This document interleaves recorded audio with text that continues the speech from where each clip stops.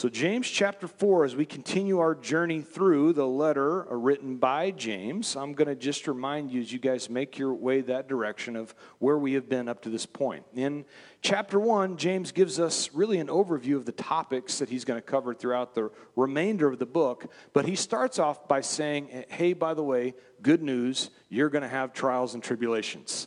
And so James gives them this information. You're going to have trials, but when these trials come, count it as joy.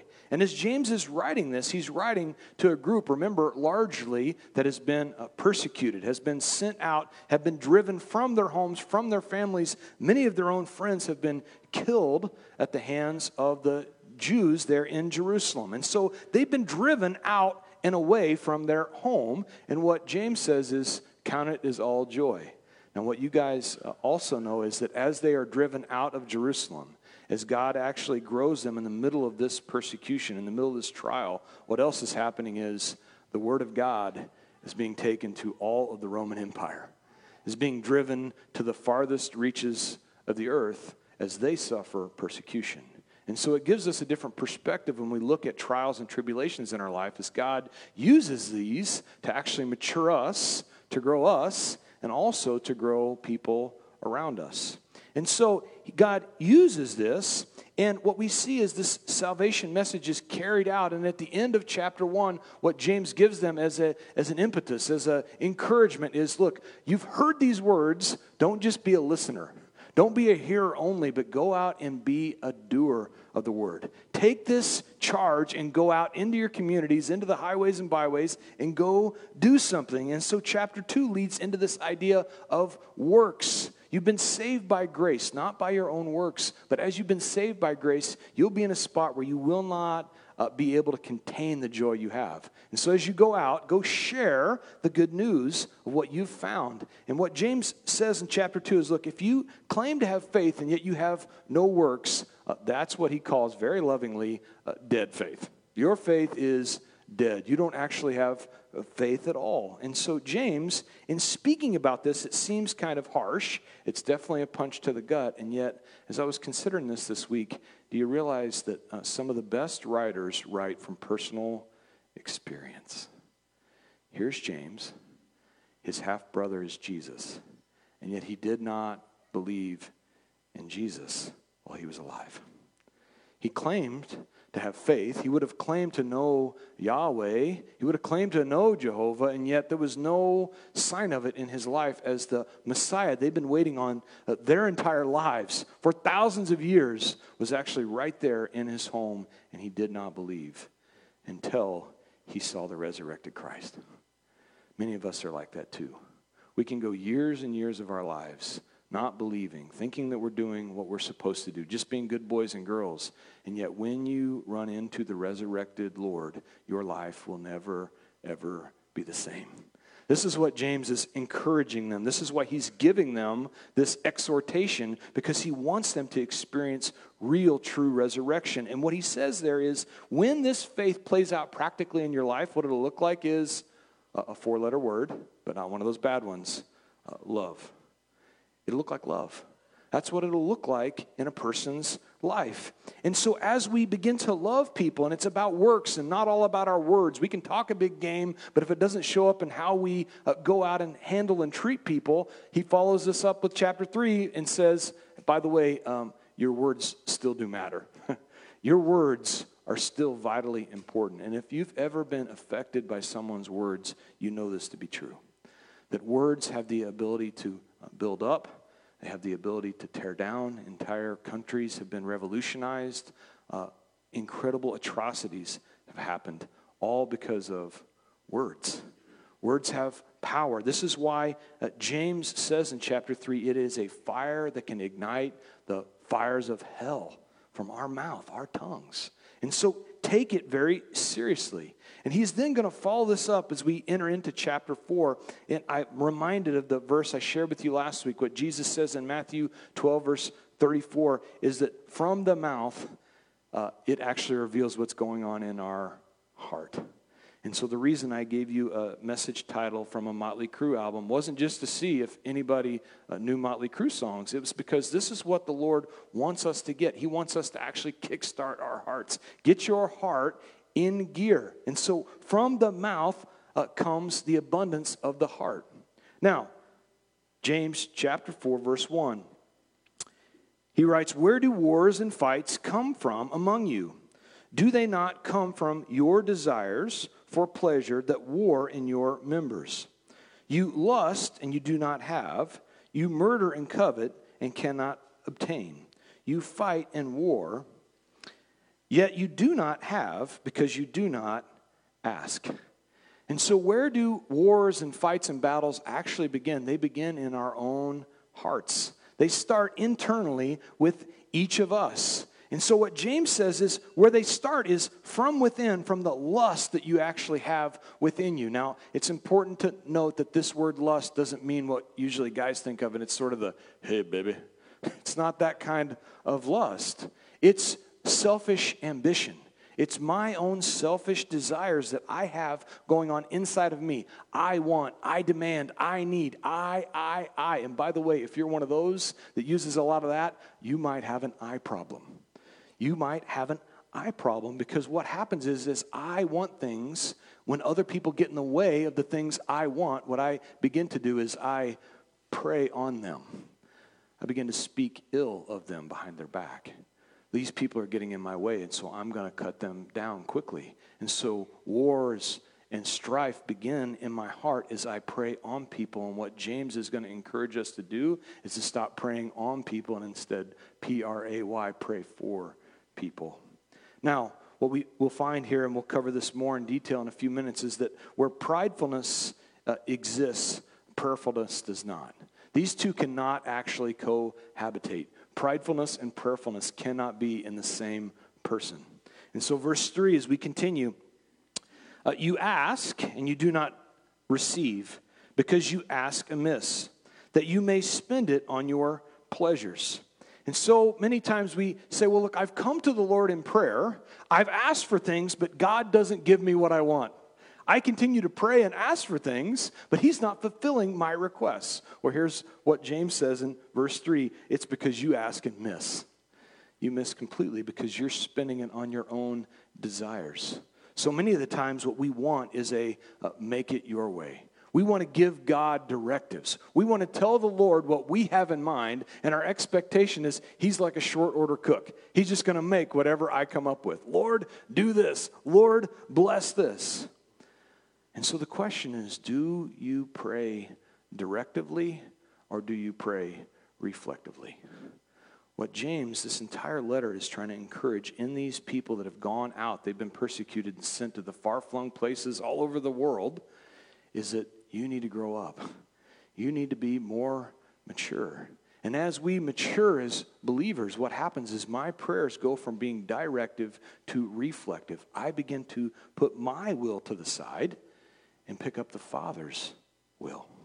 This is exactly how Jesus taught us to pray. If you go to Matthew chapter 6, there in the middle of the Sermon on the Mount, what Jesus gives is that famous passage which is known as the Lord's Prayer. But how does it go? He says, "Thy kingdom come, thy will be done on earth as it is in heaven."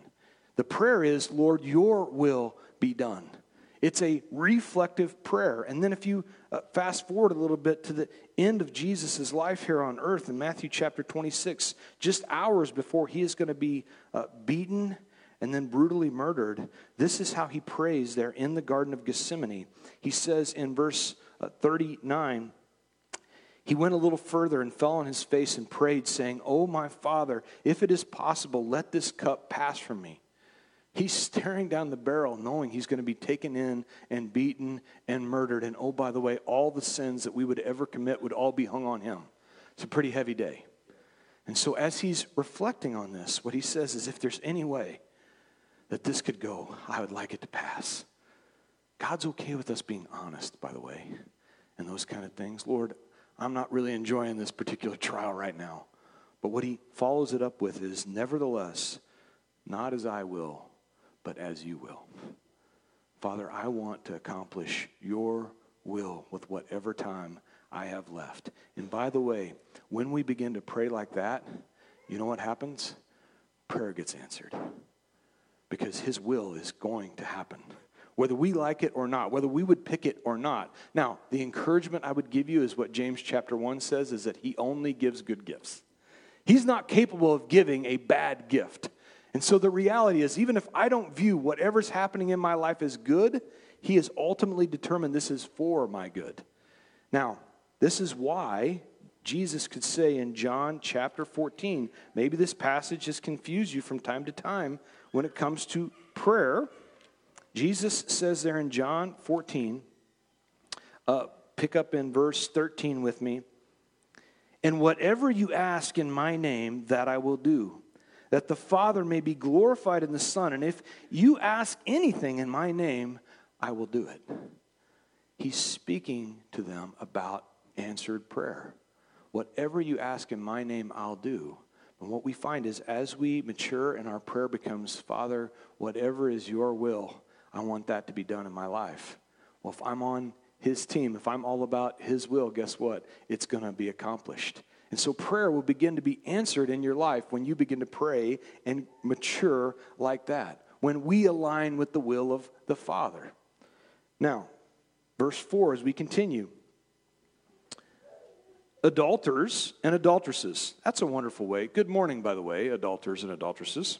James continues. "Do you not know that friendship with the world is enmity with God? Whoever, therefore, wants to be a friend of the world makes himself an enemy of God. Or do you think that the Scripture says in vain, the Spirit who dwells in us yearns jealously?" Now it seems pretty harsh as James is starting off this verse. Hey, adulterers and adulteresses. But it's important to understand that continually throughout Scripture, God has this view of us as the bride of Christ. That there is this special union for those that he has chosen that also choose him. For those people, he has set aside as the bride of Christ. Now, for you manly men, you're already saying, I don't want to be a bride. Tough luck. You're going to want to be this kind of bride, I assure you.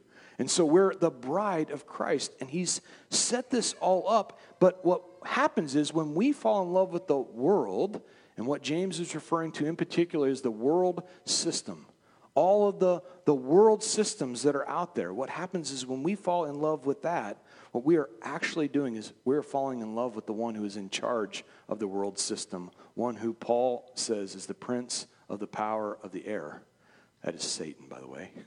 And so what we are essentially doing is we are committing spiritual adultery. We are running around on our spiritual husband. And so this terminology is used because of how God views us. And what he will do is he will fight to keep his bride. What this verse says is that love of the world, or joining together, friendship with the world, is enmity with God. That means war, by the way. And a little bit of insight is, when you go to war with God, do you know who wins? Yeah, it's not you. I give you a little inside track. It's not you. It's not me. And this morning, as I was going through my daily Bible reading, I was in Jeremiah, and he was prophesying about the fall of the Moabites. How many of you have actually seen a Moabite around lately? Anybody? That's what I thought. Any Philistines? Anyone run into a Philistine? Right? That's what I thought. Why? Because they went to war with God. You will not win. And the same is true when we decide to fall in love with the world. We are at war with God. It is futile.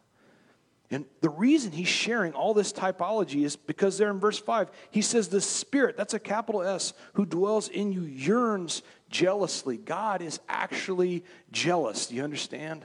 That's a character trait of God that he gives us in Scripture. Exodus chapter 20 is the spot that I take you to for the text. This is in the middle of the Ten Commandments. And here God says in verse 4, you shall not make for yourself a carved image, any likeness or anything that is in heaven or above or earth beneath or that is in the water under the earth. You shall not bow to them or serve them, for I, the Lord your God, am a jealous God. I am jealous. This is a character trait of him. Now, immediately for some of you, you're like, God's jealous? That seems like a weird character trait. But think about this. What it means to be jealous It's different from envy or covetousness. Jealousy means you want something back that was previously yours. To envy or to covet means you want something that belonged to someone else. But when we are jealous, when God is jealous, he wants something back that was previously his. And that something is us. He desires to have a relationship with us. And he will stop at no lengths to be able to make that happen. Now, for years and years, I thought that in reading through this, that God must have some kind of an ego problem. I mean, why does he want me to worship him so badly? Does he need me to worship him because he's got this gigantic ego that I must come alongside and fulfill? But what I've come to realize is this is not about God's ego. This is all about what's best for me. You see, anytime I put anything above God in my life, I have made it an idol.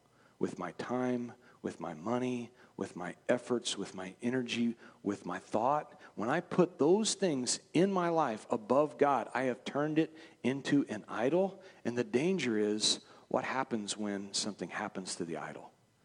Even in the most precious of relationships between a husband and a wife, if I put my wife as my idol in my life, I want to please her above everything else, even above God.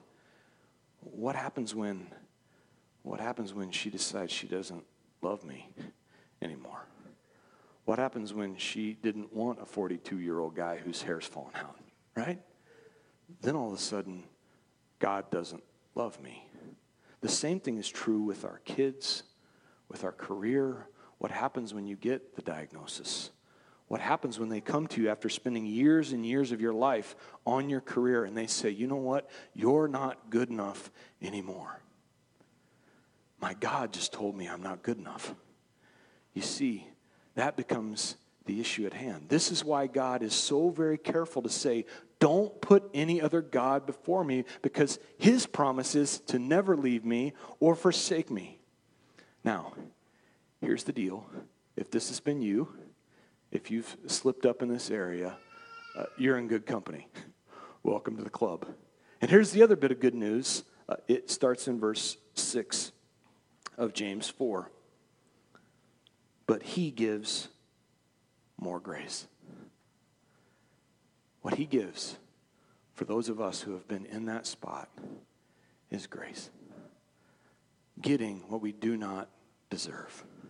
That's the definition ultimately of grace. It's God's riches at Christ's expense. He gives more grace. Even when I get it completely and totally wrong, even when I stumble and fall, even when I sin, and I'm so ashamed of what I've done, what he gives me is more grace. Romans chapter 5, verse 20 says, where sin abounds, grace abounds more. He is so willing to give us grace. But the verse continues. Therefore, he says, God resists the proud, but gives grace to the humble. Who does he resist? He resists pride in our lives. This is what gets in the way over and over again. This is the blocker of grace for us to be able to receive. It's our own pride. But what prayer does, when we enter into a prayer relationship with him, what it does is it sets aside my plan and says, Lord, I want your plan to happen in my life. I want your will to be done. But so often we come with a plan, right? Like, Lord, this is what I got going on. Now bless it. I've got it all laid out for you right here. It should be awesome. Please bless it. One of my favorite quotes of all time from Mike Tyson when he was at his absolute heyday, when he was just knocking people out left and right, people would say, you know what, we think we've got a game plan for how to get to Mike Tyson. And what he said was, look, everyone has a plan until they get punched in the face. Everybody's got a plan until you get punched in the face by life, right? And so what prayer does is it sets aside my plans. It puts me on the shelf and says, Lord, I want your will to be done in my life. It humbles us. The problem we have, though, with humility is it oftentimes comes at the hand of humiliation. humility often in our lives comes through humiliation. And my flesh completely rejects it. But it is the absolute best thing for me. When you think about John chapter 4, and in this story, this is the famous story of the Samaritan woman who's at the well. Jesus goes out of his way to meet with this lady. He goes through Samaria, and no good Jew would go through Samaria. These people were dirty and filthy and less than. They were beneath them in society, at least by their standards. And Jesus says, I don't care about none of that. He goes to this woman who is of a less than status, who is there in the middle of the day filling up her cup with water in the middle of the day because she wanted to avoid people. Nobody would go to the well in the middle of the day unless you're trying to avoid others. And the reason she was there in the middle of the day was because she did not have a husband or two husbands, but she had been married 5 times, and she was living with a man who was not her husband. And what Jesus does is he addresses her like a daughter. He gives her grace in the middle of her humiliation. And what I love about this story is the woman takes off and runs and proceeds to tell everybody about Jesus. She goes from being so ashamed that she didn't want to tell or talk to anybody to wanting to go and talk to everybody, because that's what freedom looks like. So we so often avoid humiliation because we don't want to be humbled. It's all about our pride. And what the Lord wants to do is actually lift us up. And what verse 7 says is, therefore submit to God. Resist the devil and he will flee from you. What the Lord wants is for us to be able to submit to the Lord in prayer. This is why I started off by saying where prayerfulness exists, pridefulness cannot. What he wants us to do is to be prayerful, to put a stop to pride in our life, to actually overcome sin by hitting our knees. Lord, I give up. I can't do it anymore. I surrender. It's all yours. But what the enemy does is over and over and over again, he runs the same place. He's like Woody Hayes. If anybody remembers 3 yards and a cloud of dust, Woody Hayes loved to just run the football, pound it down your throat. This is what Satan wants to do. 1 John chapter 2, verse 16. Here's the 3 plays, by the way. It's the lust of the eyes, the lust of the flesh, and the pride of life. Over and over again, from the time that Adam and Eve were in the garden, the same 3 plays are what Satan runs. The lust of the eyes, the lust of the flesh, and the pride of life. Now, when I was in 8th grade, we had a football coach, and we were in the conference championship, and this little guy, he sort of looked like Yoda. And this little Yoda-looking guy, Art Newton was his name, but he was gruff, and he loved to growl at us. And what he gave us to run for that season were 3 plays.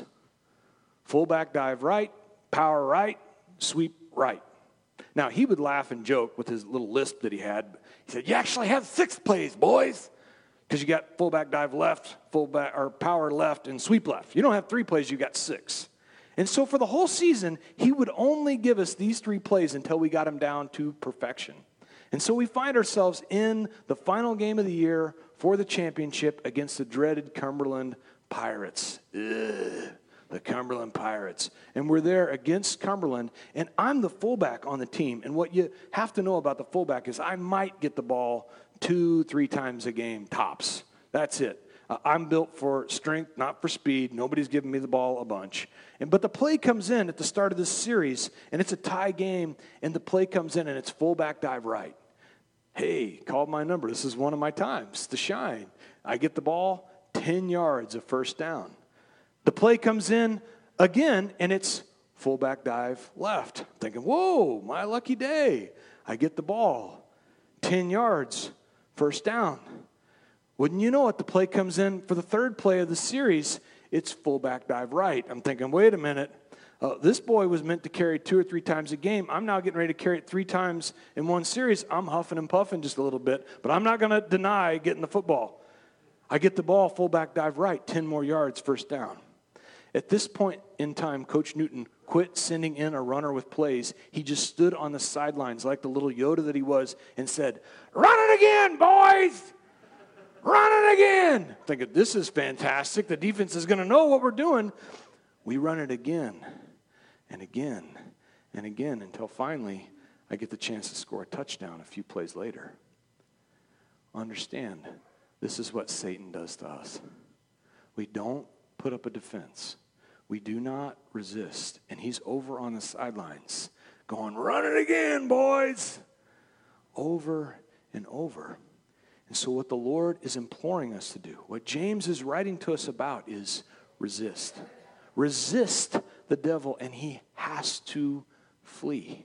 He cannot continue to play defense on you. He has to flee from you if you resist. Now, you will say, "But I've resisted, and I've not had victory." Well, good news. Hebrews chapter 12 says, "Have you yet resisted unto bloodshed?" You might think you've resisted, but you haven't resisted to the point where there was blood. So we don't put forth that kind of effort. But the reality is, when we resist the devil, he has to flee, because the final words of Christ on the cross were, "Tetelestai." It is finished. It's already been won. The battle is over.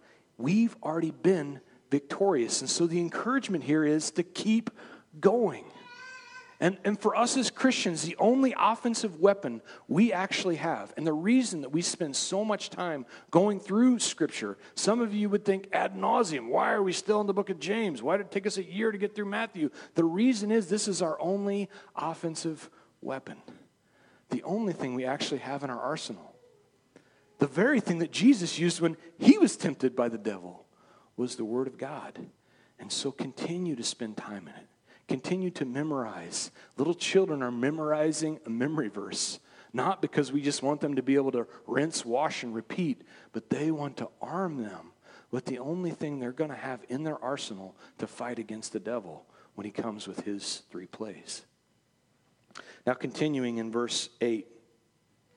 "Draw near to God, and he will draw near to you. Cleanse your hands, you sinners, and purify your hearts, you double-minded. Lament and mourn and weep. Let your laughter be turned into mourning and your joy to gloom. Humble yourselves in the sight of the Lord, and he will lift you up."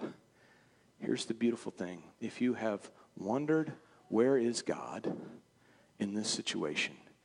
He is near. Turn towards him. The reality is, he didn't go anywhere. Draw near to God, and he will draw near to you. And the truth of that statement is he is right there with us the whole time. All we have to do is turn. That's what repentance actually means. It's a changing in mind that leads to a change in action. It's a turning 180 degrees, turning towards the Lord. Now in verse 9, you'll note with me that James calls for them to lament and to mourn and to weep. And what he's asking them to lament and mourn over is their own sinful condition. This is how we should look at sin in our lives.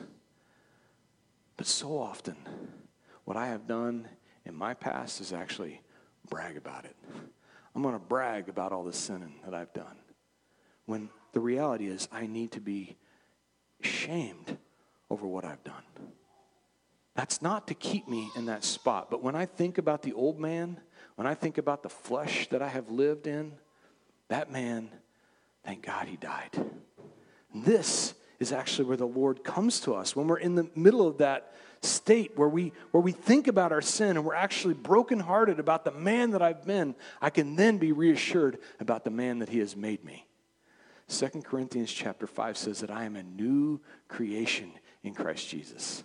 The old man has passed away, and so praise the Lord, because he is the man, I am now a new man. All because of submission. Lord, you got to change me. You got to fix this. God, turn it around. Verse 11. He continues and says, "Do not speak evil of one another, brethren. He who speaks evil of a brother judges his brother, and speaks evil of the law and judges the law. But if you judge the law, you are not a doer of the law, but a judge." Now, what law is James talking about? When we went through Galatians just a few weeks ago, Galatians chapter 5, verse 14, Paul said, this is all the law. You can sum it up in one word, and that is love. Love your neighbor as yourself. And so if I'm truly loving my neighbor, but then I go around my neighbor's back and I speak ill of him, then I'm not actually fulfilling the law of Christ at all. I am not being a doer of the law. And so it's instead encouraging and building up. Now, verse 12. There is one lawgiver who is able to save and to destroy. Who are you to judge another? There is one lawgiver. There is one judge, and his name is Jesus. What did Jesus have to say about judgment upon others? I'm so glad you asked. Matthew chapter 7, verse 1. Jesus says, judge not, that you be not judged. For with the judgment that you judge, you will be judged, and with the measure you use, it will be measured back to you. And why do you look at the speck in your brother's eye, but you do not consider the plank in your own eye? Or how can you say to your brother, let me remove the speck from your eye, and look, there's a plank in your own eye? Hypocrite, first remove the plank from your own eye, and then you will be able to clearly see to remove the speck from your brother's eye. What the Lord has to say about judgment is, not that we are to never judge, but if you want to judge, it first needs to start with you. Judgment starts by being introspective, by looking at the gigantic 2x4 sticking out of my eye, pulling it out before I go to pick out the speck in my brother's eye. And so judgment starts from within. Now, Jesus doesn't tell us not to judge, but in fact, what we're to do as Christians, as believers, we are to be fruit inspectors. He would go on in Matthew 7 to finally say, look, a good tree cannot bear good fruit, nor a bad tree bad fruit, or bad tree good fruit. Every tree that does not bear good fruit is cut down and thrown in the fire. Therefore, verse 20, by their fruits you will know them. If I'm not called to be a judge, I am for sure called to be a fruit inspector. But that first fruit that I should inspect is my own. I've got to take a good hard look at my tree. What kind of fruit is coming from my lips, from my actions? What kind of fruit am I producing by what is taking place around me? But to not be a fruit inspector, understand this, is to not actually be loving. To see something taking place in a brother's life or a sister's and not addressing it is not love. It is actually the complete opposite. You're hating them. You're leaving them in a position of a sinful state by not addressing what is going on in their life. Now, it's a careful spot to be in. You have to first make sure you've judged everything going on with you before you go and address something with someone else. But what Warren Wiersbe says about this is that truth without love is brutality, but love without truth is hypocrisy. So when all I do is love and love and love, I'm in fact just being a hypocrite if I've not included truth in the middle of that love. But if all I give you is truth and truth and truth, I don't know if you've ever been one of those, but man, it's brutal. I mean, it hurts. And what I love most about someone that says they're just brutally honest, you know what they hate? Somebody being brutally honest with them. They don't like that at all. It's truth with love. Can I come to someone in love? Do they know me well enough? Have we spent enough time together for me to be able to say, hey, I think something's going on here. You've got some fruit going on that's not good. I want to share with you because I love you enough to tell you the truth about what's happening in your life. Now, continuing with verse 13. As soon as I get to the right chapter, that'll make more sense. Verse 13, come now, you who say, today or tomorrow, we will go to such and such a city and spend a year there and buy and sell and make a profit. Whereas you do not know what will happen tomorrow, for what is your life? It is even a vapor that appears for a little time and then vanishes away. Instead, you ought to say, if the Lord wills, we shall live and do this or that. How many times do I come up with a plan and then ask the Lord to turn around and bless it? I do that over and over again. I pray directively to the Lord. I try to give him directions when the reality is I don't even know if I'm going to be here tomorrow. With a congregation of this size, even though we are not many in number, the reality is there's probably someone in here who will not be here a year from now. We don't know who it'll be. It might not be me, for all I know. And so many times we get stuck in our own head making plans for tomorrow, and we don't address what's happening right here and right now. And what James is saying is what would be better is if the Lord wills it. Lord, if this is your will for my life, then, man, I'm excited for it. If it's not, Father, redirect me. Redirect whatever you need to redirect because I want the absolute best in my life. Jesus shared a parable, something similar to this in Luke chapter 12. Luke chapter 12, verse 16. This is what the Lord says. He spoke a parable to them. He said, the ground of a certain rich man yielded plentifully. And he thought within himself, saying, what shall I do since I have no room to store my crops? And so he said, I will do this. I will pull down my barns and build greater. And there I will store all my crops and my goods. And I will say to my soul, soul, you have many goods laid up for many years. Take your ease, eat, drink, and be merry. But God said to him, fool, this night your soul will be required of you. Then whose will those things be which you have provided? In verse 21, so he who lays up treasure for himself and is not rich toward God. You see, the real question we should be asking isn't about what's the balance in my bank statement or what have I laid aside for my future. And by the way, it's not bad to have a savings account, but my question to you is, what are we doing to set aside a spiritual inheritance? What kind of inheritance are we leaving for the next generation and the generation after us? Is it one that is going to actually last on into eternity? Are we spending all of our time saving for today so that we can take care of our kids financially, but the reality is we're leaving them spiritually bankrupt? If they're not seeing mom and dad, if they're not seeing us on our knees or at the table in prayer, how are we actually directing them to be able to live and fulfill their lives? Are we leaving them anything spiritually to be able to say, I've seen this done? Or instead, are we leaving it to them to figure it out for themselves? Now, continuing on that same theme, I know you guys are loving that theme.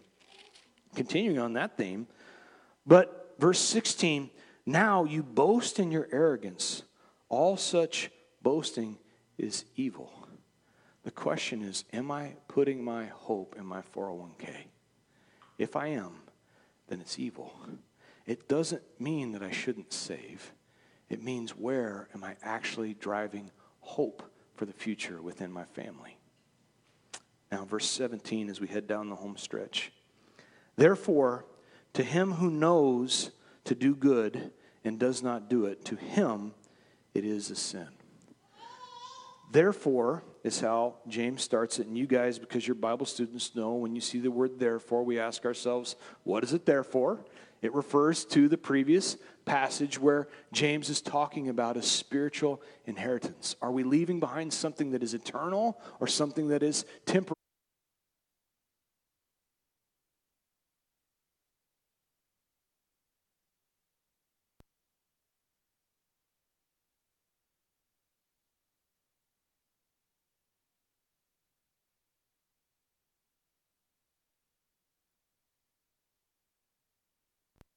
With all this in mind, in light of all this, what he says, to coin the phrase from the good people at Nike, when you see something good, go do it.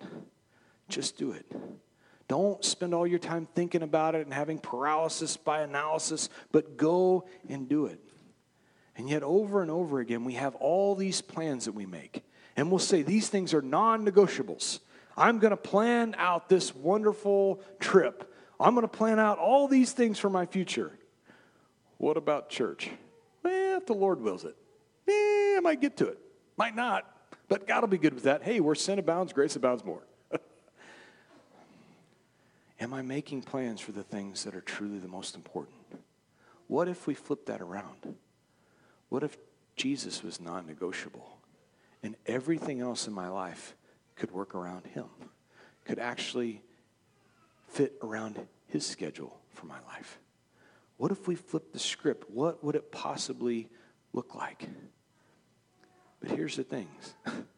What if I don't feel like it sometimes? You ever been in that boat? Lord, I just don't have it today. Just don't know if I'm feeling up to it today. Matthew chapter 21. Jesus addresses this as well. Matthew chapter 21, verse 28. He asked this question about a man who had 2 sons. He said, "But what do you think? A man had 2 sons, and he came to the first and said, 'Son, go and work today in my vineyard.' And he answered and said, 'I will not.' But afterward he regretted it and went." In verse 30, he came to the second one and said likewise. And the second son answered and said, 'I go, sir.' 'Yes, sir, you bet.' But he did not go. Which of the 2 did the will of the Father? And they said to him, 'The first.' And Jesus said to them, 'Assuredly, I say to you that the tax collectors and harlots enter the kingdom of God before you.'" It's all about the one who actually does the will of the Father. You see the value that God puts on obedience, even when we don't feel like it. There are times for each of you that you have things that you just do not feel like doing. Some days it might be, just maybe, I don't feel like going to church today. I don't feel like it today. I want to encourage you and actually come alongside you and say, way to go. Because today, you did it. Even if you didn't feel like it, even if the kids were an absolute nightmare, even if you couldn't get your hair to do what you wanted it to do, even if you're like me and you don't have that much hair to even get to do what you wanted it to do, no matter what the situation or the circumstance was, you did it. You took place in a victory today because you got up and you went for it. But knowing what to do and ignoring it completely is actually sinful. Knowing there's something good for me or good for someone else and not doing it is a sin. It's missing out also at the same time on what God has actually got for you. One last place I'll go in Scripture. This is a familiar passage, probably to many of you, Ephesians chapter 2, verse 10. Paul, writing to the church in Ephesus, he says this, "For we are his workmanship," or the word in the Greek I love is poema, "created in Christ Jesus for good works, which God prepared beforehand that you should walk in them." You see, before even the foundation of the earth, God had works in mind. And when he looked at these works that needed to be done, he thought of you. He thought about you. He then created you to be able to go out and accomplish the things that he had in mind for you to do. These might be big things. These might be small things. They range all over the gamut. So many times our mind just immediately goes to the big things. But here's the thing. How many of you in here today have arms? Lots of you have arms. Congratulations. The Lord knew that there would be a door that needed to be opened for someone who just needed a little bit of kindness shown to them today. And so he said, I'm going to give you arms. He gave you feet to be able to walk into that place, to be able to help those people that just needed some shoes for their kid. You see, oftentimes, they're not the most complicated things that the Lord has in mind for us, he has set aside for us to be able to do. Now, alongside this, understand that as God has created a work for you to be able to do, he's given you the ability to do it. He's even brought you through trials and tribulations and difficulties and molded you in a way that maybe you're a person that can speak to someone else who's going through that same thing. Perhaps you've lost someone that you love dearly. Maybe you've gone through a difficult season of disease and predicament that you've had in your life, do you understand that God has put you in that position to walk through that so that you can actually come alongside and walk along someone else? You can come alongside them. You can speak to them in a way that I cannot because I've not walked through that particular thing. But God's given me trials in my life, and He's given me things that He's allowed me to walk through so that I can come along someone and encourage them in that similar spot. And so He has created works. We are His workmanship, created in Christ Jesus for good works, which God prepared beforehand that we should walk in them. Good works. Now, if you've got this question, what would the Lord have for me to do as we wrap up today? And you wonder, is this something that the Lord really wants for me to do? 3 simple things you can run through the grid of to know, is this something the Lord wants me to do or not? First of all, does it fulfill the law of Christ? What is that law? It's singular. It's love. Does this involve loving someone, building them up, coming alongside them? Because if it is the opposite, it did not come from the Lord. That came from your own selfish heart. Hate to be the one to break it to you. Secondly, does it go against Scripture? I have shared this with you before, but there are some things that God cannot do. I know all things are possible with God, but there are some things He cannot do, and I'm thankful for it because one of those is He can never go against His word. And He will not give you something that is against His word. It is perfect. And so, does it go against Scripture? If it does, it did not come from the Lord. Finally, and maybe as important as the other two, who does it glorify? If it glorifies me, then oftentimes it comes from my own selfish ambition. When we have the opportunity to go out and do those good works that He has put in our path, right there for us to be able to do, it will always glorify the Father. And if it glorifies Him, even if we don't get noticed, even if nobody ever realizes we're the one who did it, then it was all for His glory. And so, Father, we thank You and we praise You for Your goodness, for Your greatness. Lord, for some, this was very challenging today. And for that, we thank You, Lord. For others, this was convicting. And for that, we praise You, Jesus. And for others, this was exactly what we needed to hear. To go and do the good works that You have been prompting us to. You've been moving on our hearts to go and make disciples of all nations, Lord. Thank You so much for coming alongside us through Your word and encouraging us to do this. Father, we cannot be thankful for every situation, but we can be thankful in every situation because You are growing us and You are maturing us from faith to faith and from glory to glory. We praise You for that, Father. In Jesus' name.